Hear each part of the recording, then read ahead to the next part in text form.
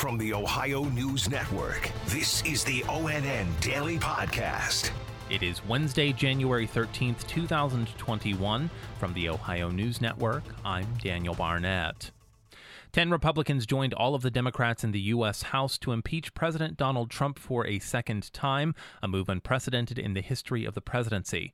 Ohio Congressman Jim Jordan is ranking member of the House Judiciary Committee and as such divvied up the time amongst Republicans during debate on the impeachment articles.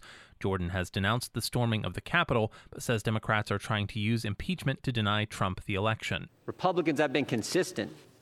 We condemned the violence last summer. We condemned the violence last week. Democrats have been consistent about one thing, their endless quest to overturn the 2016 election. I mean, they're still trying to overturn the 2016 election after the 2020 election.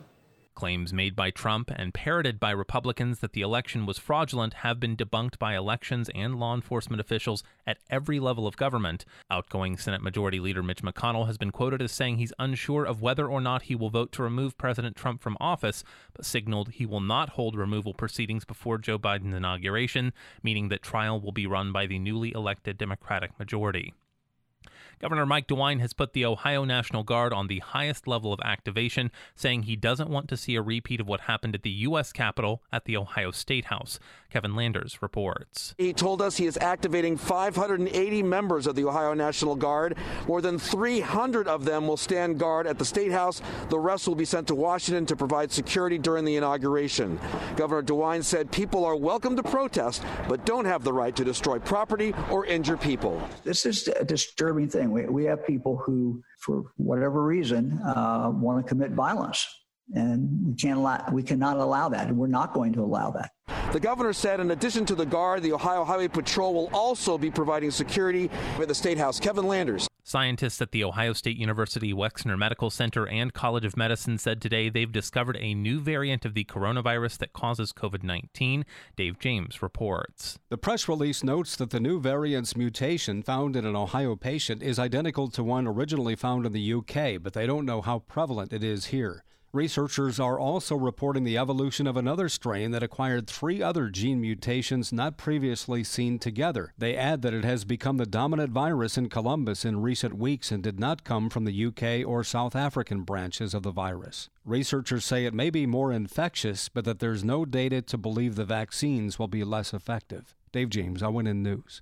Governor Mike DeWine said yesterday that hospitals must finish vaccinating their frontline healthcare workers by Sunday so they can begin vaccinating people 80 years and older on Monday as part of Phase 1B. Andrew Kinsey has more. The governor expects to receive 100,000 doses next week to begin vaccinating the 420,000 Ohioans 80 and older. Our 80-year-olds and over who want this vaccine will be more than adequate to get rid of those vaccines. But no, we don't want anyone wasted. Now, the governor says 85% of nursing homes here in Ohio have had a chance to get the vaccine, and vaccine providers tell the Ohio Department of Health that the number of residents and staff willing to take that vaccine is increasing. I'm Andrew Kinsey. 12 offices around the state that focus on Ohio's older residents are trying to educate them on the coronavirus vaccine. Roxanne Elias reports. The Area Office on Aging is urging you and your loved one who is 65 years of age or older to be vaccinated.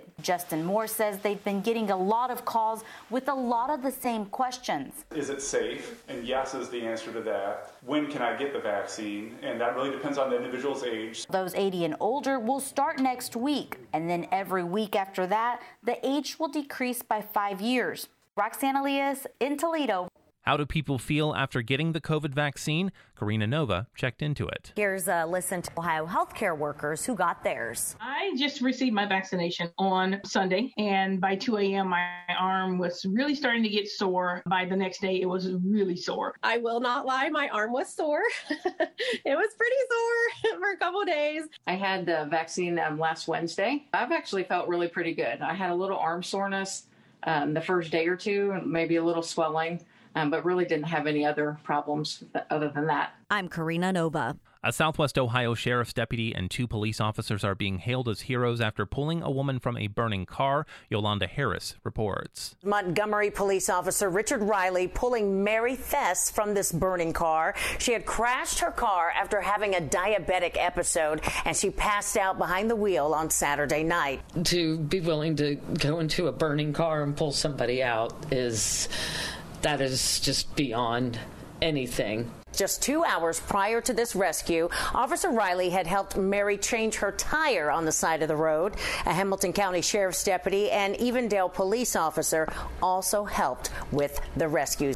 I'm Yolanda Harris. Year 2 of cancellations are beginning for annual events as the pandemic continues. Sarah Shookman explains. No luck for the Irish. It looks like the Cleveland St. Patrick's Day Parade will be canceled for the second year in a row. The United Irish Societies of Greater Cleveland decided to cancel in order to keep the community safe and healthy as the pandemic continues. Akron has also canceled its St. Patrick's Day Parade for 2021. I'm Sarah Shookman.